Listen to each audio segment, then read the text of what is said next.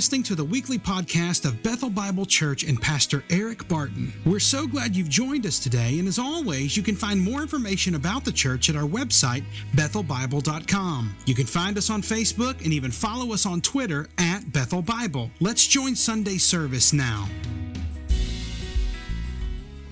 All right, well, by now you already know I am not Eric Barton, so I am not the pastor of the downtown campus of Bethel Bible Church. I am a member here, like you, and now you know I'm a deacon candidate, and I'm the only deacon candidate who was either given the blessing or the burden to stand here in front of you and either convince you that they are appropriate or that they are not. I'll just say, look closely at mine and Atkinson. There's lots of things to look at. The best thing I could say about Nathan, and probably me too, is that we married way above our station in life, so that might be our primary qualification actually for being a deacon. Now, most of you probably know my wife. I feel much more comfortable in this service than in the first because I knew nobody in that service. This is the service that we come to and where we're always at, and you probably have seen my wife down on the second floor volunteering in the children's ministry, and she would love for me to put in a plug for you to come down there, and if you're not already volunteering, and sign up to volunteer. And you've probably seen my kids, for better or for worse, sitting right over here by us, and they have a penchant for being able to drop a matte pencil or a crayon at just the right time when Eric is making his most important point. They're really good at that. And then what usually happens is I freak out and snap at them, and then Stephanie looks at me and reminds me that none of us are helping at all, that I should just be quiet and be still. And that's sort of us. It's crazy train, crazy town over there, and it's just the way it is. But we love being here. We love the opportunity to worship with our kids, and we love a place that encourages us to do that. Now, this morning we're going to be in Psalm 63. We'll continue on in the wisdom series that we've been in. But as I did in the first service, I have the microphone, and perhaps the only thing more dangerous than a pastor with a microphone is a lawyer with a microphone. And so I want to say a couple of things about this place. Now, my family and I have been fortunate enough to be here for about 2 years. And we immediately, upon coming here, believed deeply in the vision that we have to be messed up people gathered around God's Word here in the center of our city. And we believe in that. We believe in the Downtown Arts Initiative. We believe in the Foundry. We believe in all of it, and we love it all. And so we, pretty quickly after we got here, decided that this is where we wanted to be. This was the group of people we wanted to join up with, and we are really, really thankful to be here. But when we came here, it was a difficult point in our life.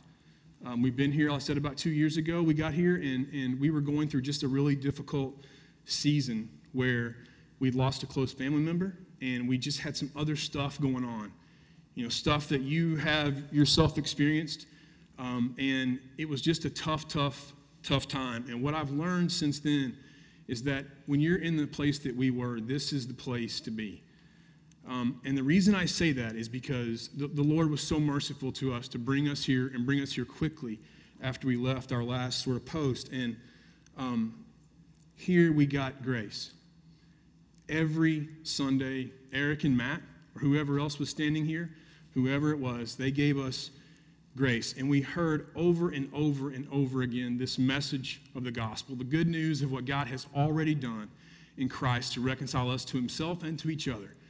And that is good news. And when you are where we are, the gospel of self-improvement is not good news at all. We were not here to hear somebody tell us how with more and more and more effort we could do better and we could be better. That was not good news. It would not have been good news. It was decidedly bad news for us at that point, and we constantly and consistently got grace. And yesterday I turned 37 years old, and so I did the math, and that's like 1,900 Sundays. And about 1,850 of those Sundays I have been in a church somewhere with my behind in a pew, because that was just one of the requirements of being Patricia and Dwayne Mazingo's son, was church attendance.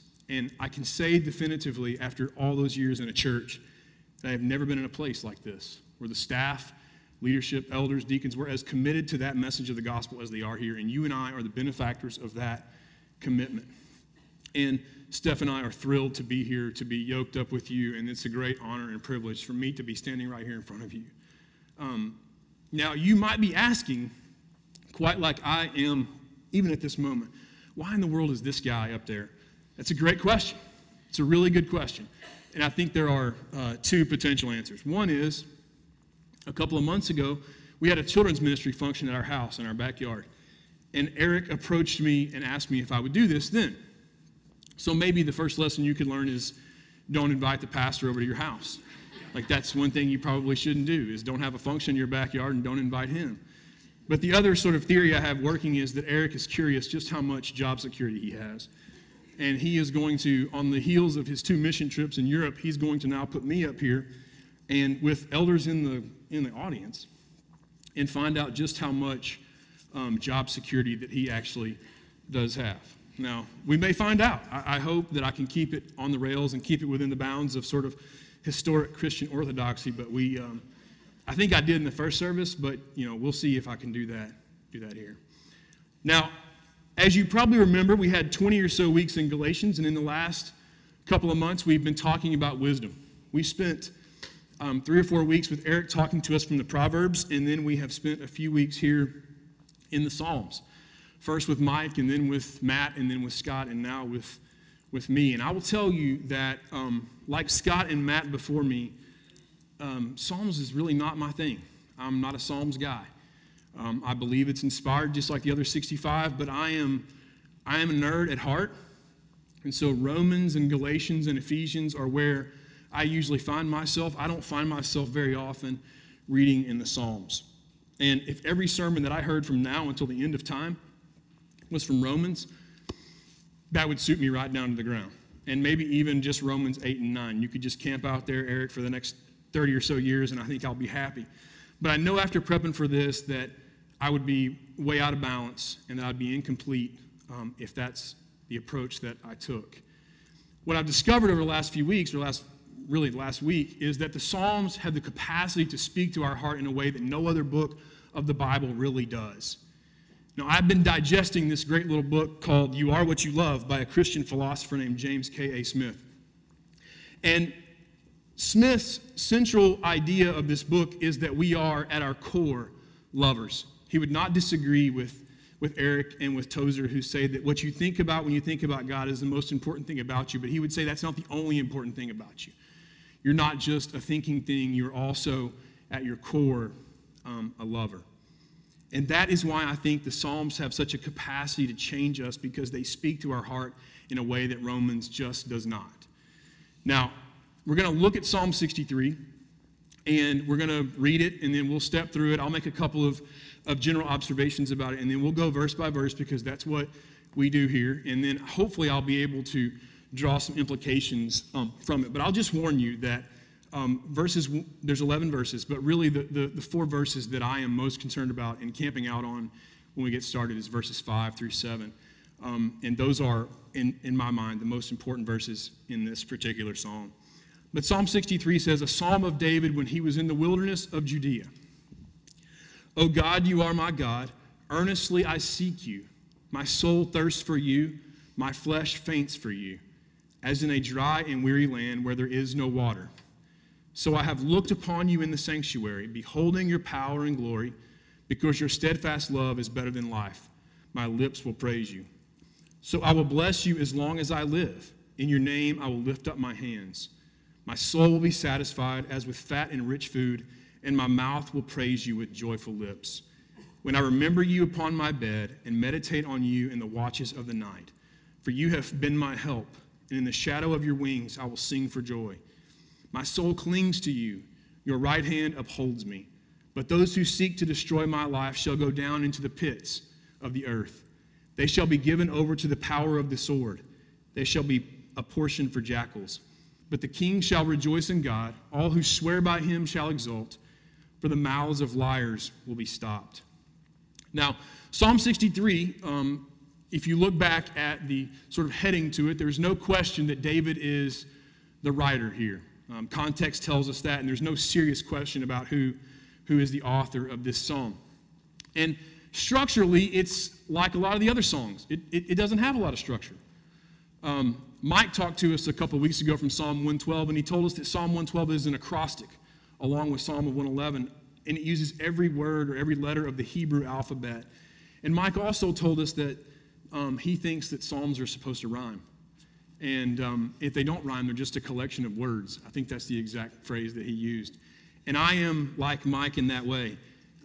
My sort of the height of my poetic knowledge really sort of stops at Go Dog Go. I don't know how many of you know Go Dog Go, but it's a fantastic little poem that we used to use with our kids all the time. And this is not like Go Dog Go. It doesn't rhyme. It really is just a collection of words. But I think the beauty of it is self-evident when you just listen to what David is saying. Now, the heading of the psalm also tells us that it was written by David when he was in the wilderness of Judea. Now, David spent 2 different times in the wilderness of Judea. One time he was fleeing Saul, and one time he was fleeing his own son. The context of the verse or of the passage sort of suggests that David probably in this instance was fleeing from Absalom. So why is David fleeing Absalom? Well, Absalom is trying to take the throne, and he has basically decided that he is going to take the throne by any means necessary. And so he has a desire to take David's life. And he has decided that he will do whatever he can to provoke his father. He is sleeping with David's concubines in a very public way in an effort to be as offensive as he possibly can. Now, with that context in mind, let's sort of walk through the entire psalm, and we'll spend most of our time, like I said, verses 5, 6, and 7. The first sort of section of this psalm, it breaks down pretty cleanly into 3 different sections. The first one is about David's desire. And we see in verse 1, we see David starts the psalm with this sort of bold declaration of, "Oh God, you are my God." Think about the sort of audaciousness of this statement.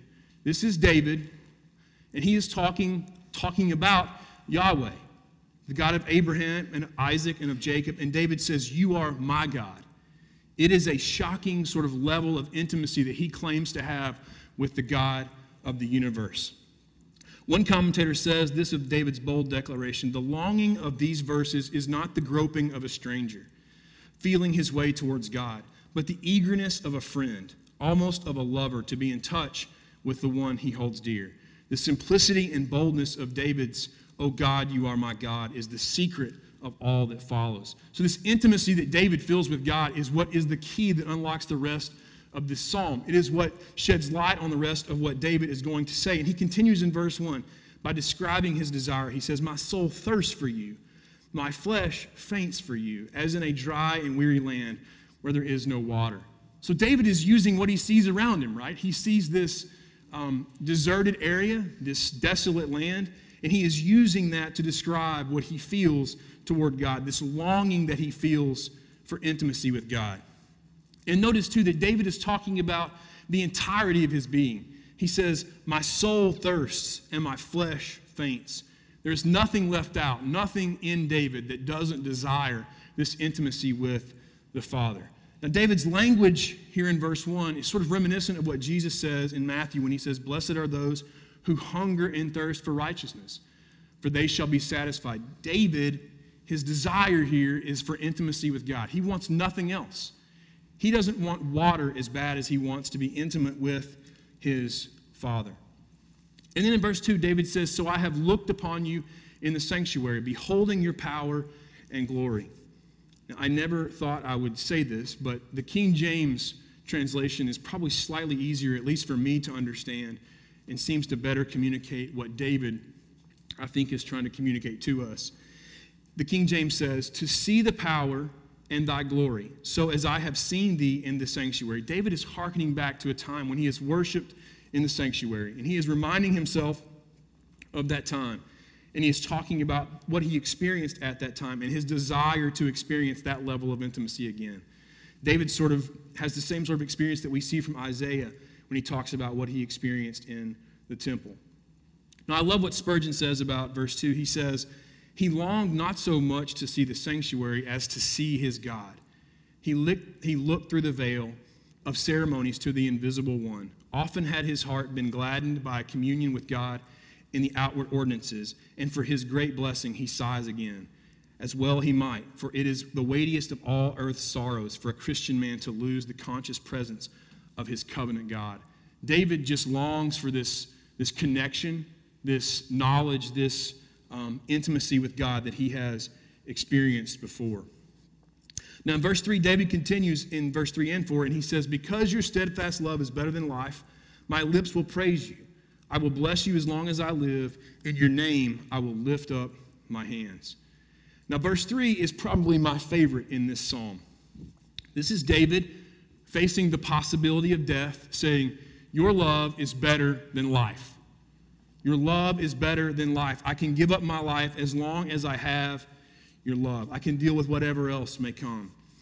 Now, my favorite part of verse 3 is the first word where David says, "because."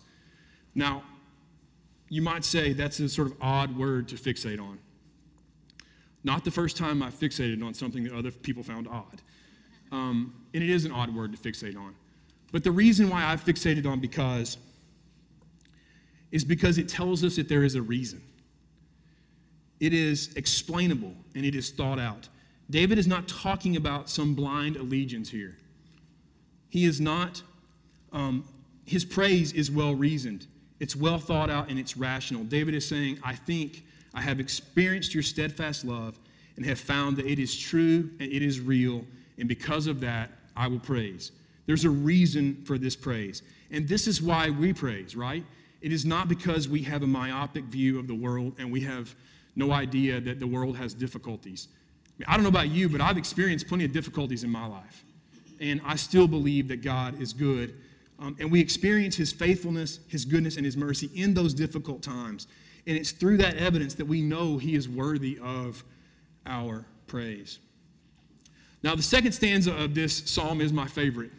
I love verse 3, but in terms of a total stanza, this is my favorite, where David starts to talk about his satisfaction. And I think this portion of the psalm has the most weight and most application for us as we sit here today. David says, "My soul will be satisfied as with fat and rich food, and my mouth will praise you with joyful lips when I remember you upon my bed and meditate on you in the watches of the night. For you have been my help, and in the shadow of your wings I will sing for joy." Now, David is talking about an issue that colors all the other issues that we face in life. He's talking about satisfaction. Now, you might not be like me, and that's great. I commend you. But if you are, the most constant struggle that you feel, and certainly the most constant struggle that I feel, is this internal struggle around where I'll find contentment. Where will I be satisfied? And maybe it's just me, again, but every morning before my feet hit the floor, I have to remind myself of who I am and what that means. I have to remind myself every day about the gospel, the good news of what God has done in Christ to reconcile me to himself and to you. And I have to remind myself of that every day because I am prone to wandering, I am prone to striving, and I am insanely prone to fear. Right? And it's this gospel every morning that reminds me of who I am, my position in Christ, and this concrete reality that because of who I am in Christ, that I don't have to strive, I don't have to fear, I don't have to wander. I have to remind myself that this work is already done, and that because of that I am in Christ, that I'm completely known and yet deeply loved, and that I can rest in that knowledge. For me, this is the fight of my life. And I know I'm not the only one. I've heard you guys talk about it, some of you, that it's hard to understand this gospel, to grasp this reality of who I am, what God has done, and that therefore who I actually am.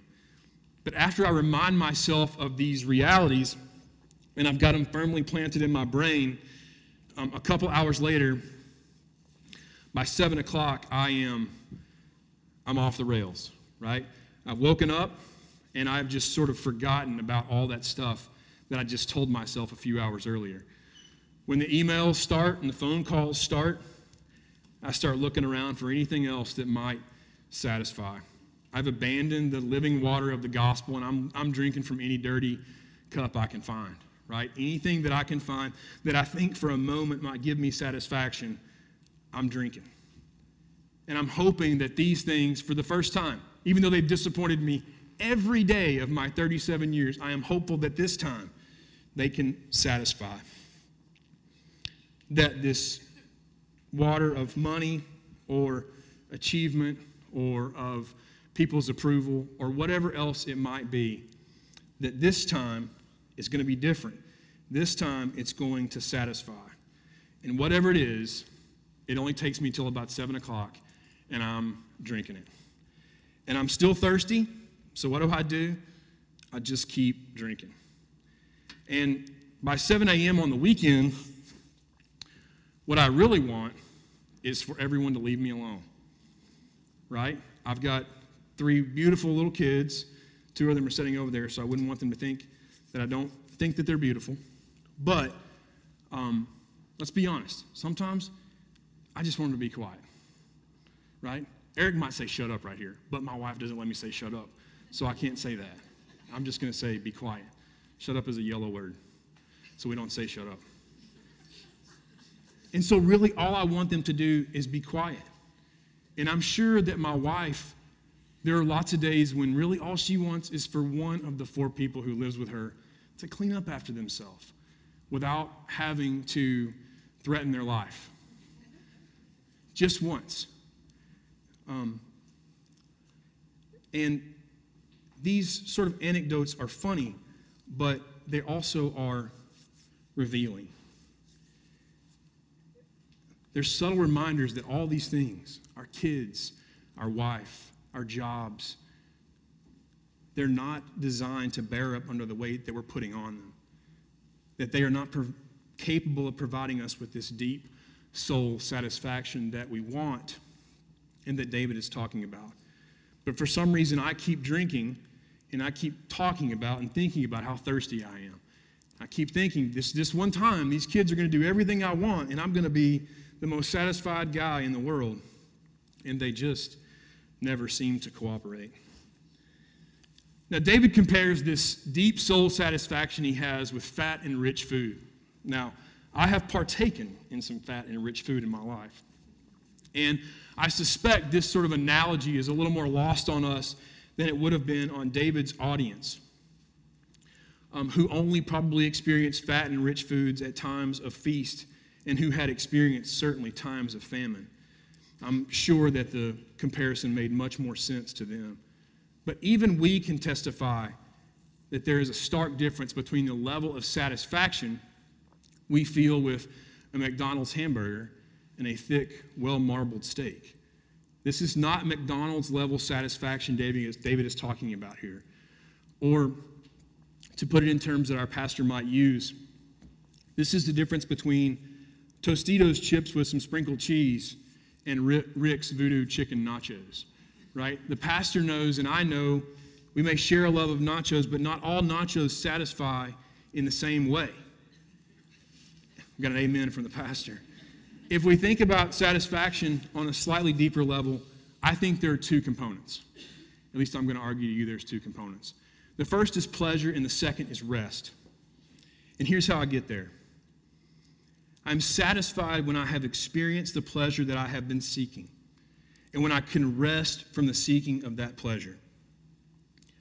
Now, as Christians, we are fearful of this word pleasure. We have bought the notion that the Christian life is pleasureless and that we are just trying to white-knuckle our way to the end.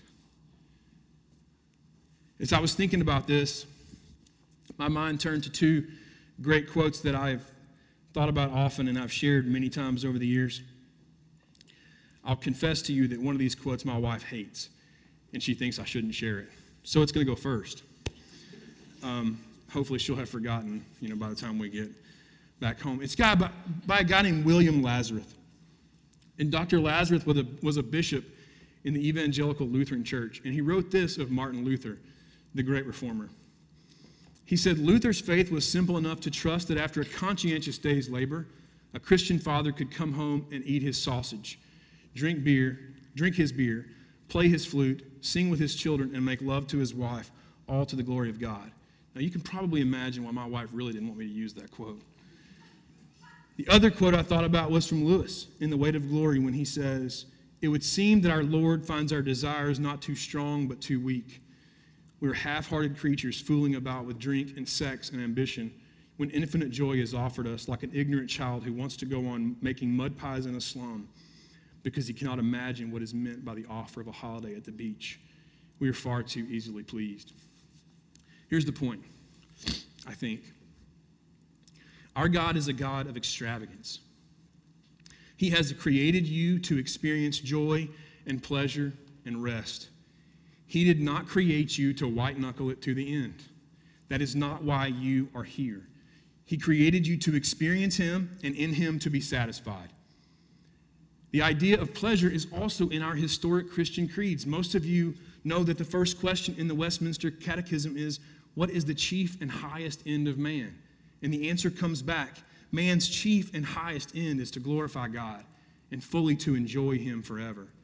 Now, John Piper has built a ministry on this entire idea, building on that and the work of Jonathan Edwards.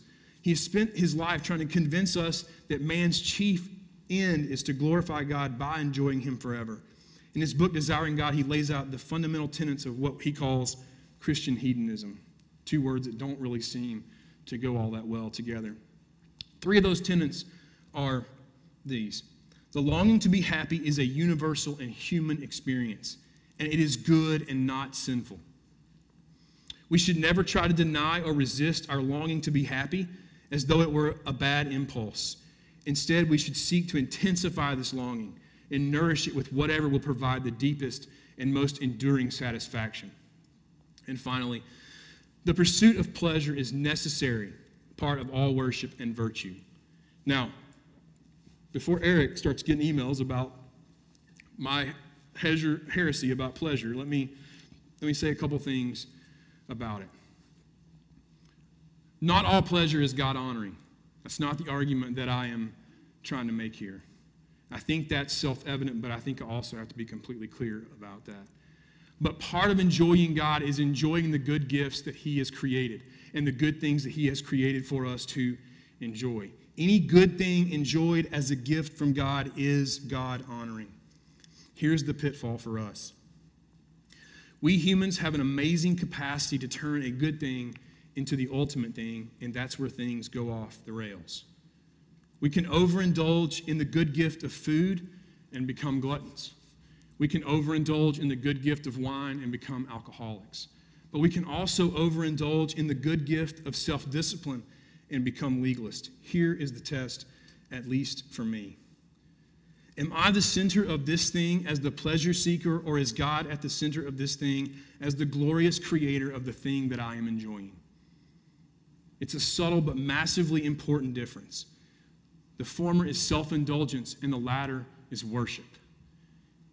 The latter is worship. We can enjoy these things that God has created as a means of worshiping Him. Now, the second component of satisfaction, I think, is rest. I am satisfied when I can rest from my seeking.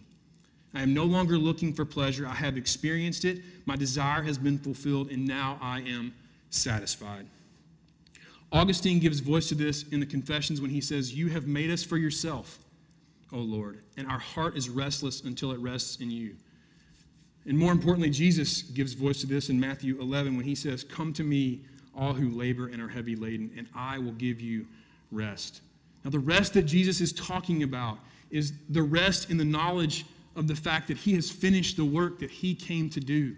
And because of that, you are in Him, and you don't have to strive, and you don't have to seek. He is the rest that you seek. He is the pleasure that you are seeking. Now, because I have failed so miserably at this so many times, I could talk probably about this issue of pleasure for hours. And I actually, at one point, probably had enough material to talk about it for hours. But the last thing I want to say is this. I think that Lewis and Luther and Augustine and Piper and Jesus would all agree the Christian life is not a restless, pleasureless experience. It is a life where pleasures have been rightly ordered, where the pleasures of this life are enjoyed as good gifts from our Creator and not as ends unto themselves. Now, David gives us some insight into how he experiences these in verses 6 and 7 when he talks about remembering and meditating. Now, I don't know about you, but remembering is not a problem that I have. My wife is convinced it's a problem that I have, that I don't remember many things that she tells me. But what's actually going on is my wife is misremembering what she thinks she told me. There is a memory problem in our relationship, but it is not with me. It is certainly with her.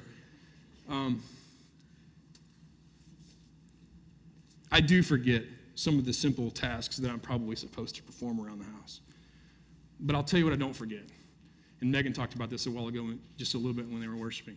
I don't forget everything I've ever done wrong. I can relate to the anxiety, the panic attacks. I get that. I know that. I don't forget the things that I've done wrong, right? I can sit there at 2 or 3 in the morning and I can recount to you every moral failing that I've had in years. Every failing, real or perceived as a husband, every failing, real or perceived as a father, I can do it. But I can tell you from experience that that's not the kind of remembering and meditating that David is talking about. That's not the kind of remembering and meditating that will bring you life. It will not bring you satisfaction. It will bring you only more death. David says, I will meditate on you and I will remember you. Now, David has some moral failings to meditate on and to remember. But apparently he's decided that's not a fruitful way to go about life. Right? I'm not going to meditate on all my sins. I'm going to meditate on you. And for us, on this side of the cross, this is doubly ridiculous. It is unnecessary because that's the message of the gospel. Right? That's the message of the gospel, that all those failings, real or perceived, are covered by the blood of Christ. And because of that, I don't have to try to make up for those. I have been reconciled to God. So it's unnecessary, but it's also self-defeating. This thing is never going to help you. Megan knows, I know, laying there in the middle of the night and thinking about all the things you've done wrong is never going to fix anything, never going to make anything better, never going to give you any sort of life, never going to give you any sort of satisfaction. Now in verse 8, David starts talking about a conclusion to the first 7 verses and a little bit of an introduction to the next stanza, I think. One commentator has said this, the verse says, my soul clings to you, your right hand upholds me. One commentator has said, the two halves of verse 8 make one of the most vivid statements of the two facets of perseverance. The word clings is familiar to us elsewhere in the Old Testament as cleaves. The old translation remains the best, my soul followeth hard after thee. But it is God himself who makes this possible. And the firmness of his upholding grasp is implied in the allusion to his right hand, the stronger of the two. So this is our perseverance. This is what David claimed as his perseverance. I will cling to you, but the far more important component of this is that you will cling to me. I will chase after you, I will follow after you, but more importantly, you will hold on to me with your strong right hand. Now in the last stanza, David starts to move towards a more negative direction, you might say, a more imprecatory direction where he's starting to pray against his enemies, which he often does. He says, but those who seek to destroy my life will go down into the depths of the earth. They will be given over to the power of the sword, and they shall be a portion for jackals. But the king shall rejoice in God. All who swear by him shall exult, for the mouths of the liars will be stopped. We see this theme throughout the Psalms, right? David moves to a position of pronouncing curses and requesting judgment on his enemies. I do this occasionally, right? Not to any of you, of course, but we prayed imprecatory prayers at our house one time because our babysitter was about to move off to go be a missionary in China. And she was awesome. And babysitters are really hard to come by in Tyler. I don't know if you know that, especially good ones. And so we certainly prayed that it wouldn't work out.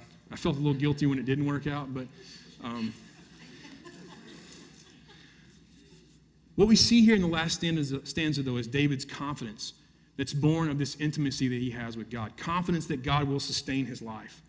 And really in verse 5, he doesn't appear that concerned about whether God sustains his life, right? He says, if you love me, I'm more concerned about that than I am with my own life.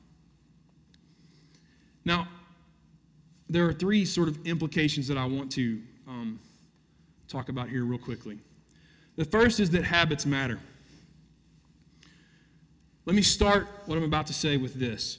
If you are in Christ, there is nothing you can do to increase or decrease his love for you. Unlike me, he is not an imperfect father. Now, my kids could tell you that I have a favorite, right? They would tell you that.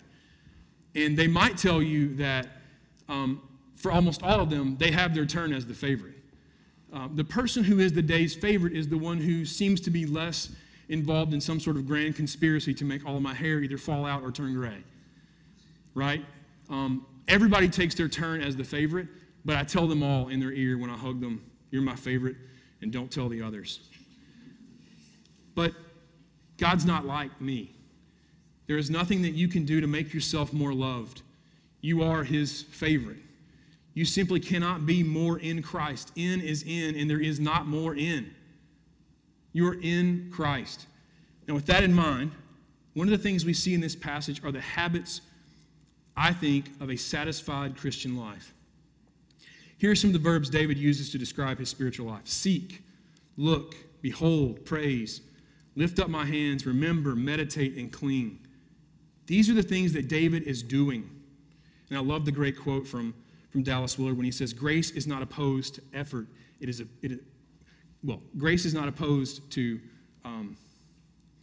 I forgot the quote, so I guess I won't use it now. I don't have it written down. That's what you get for not going with what's written down. But these are the things that David is doing. I know when you talk about habits and disciplines that people will freak out a little about legalism. And I understand that. Any amount of legalism certainly is not consistent with the gospel of free grace that we are committed to here. And I don't believe that either. But this is not about legalism. And for me, I will tell you that I don't struggle with legalism because I struggle with license. Like we all tend to go one way or the other, right?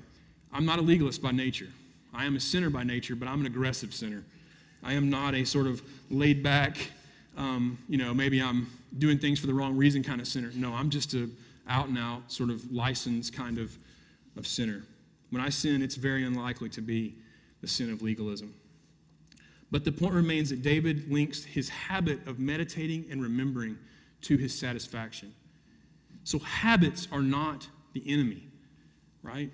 A heart that desires to control is the enemy, right? My friends who are legalists or who struggle with this tell me that there is this phenomenon where folks do these things, they participate in the disciplines, they come here, they read their Bible, they pray in an effort to put God in their debt.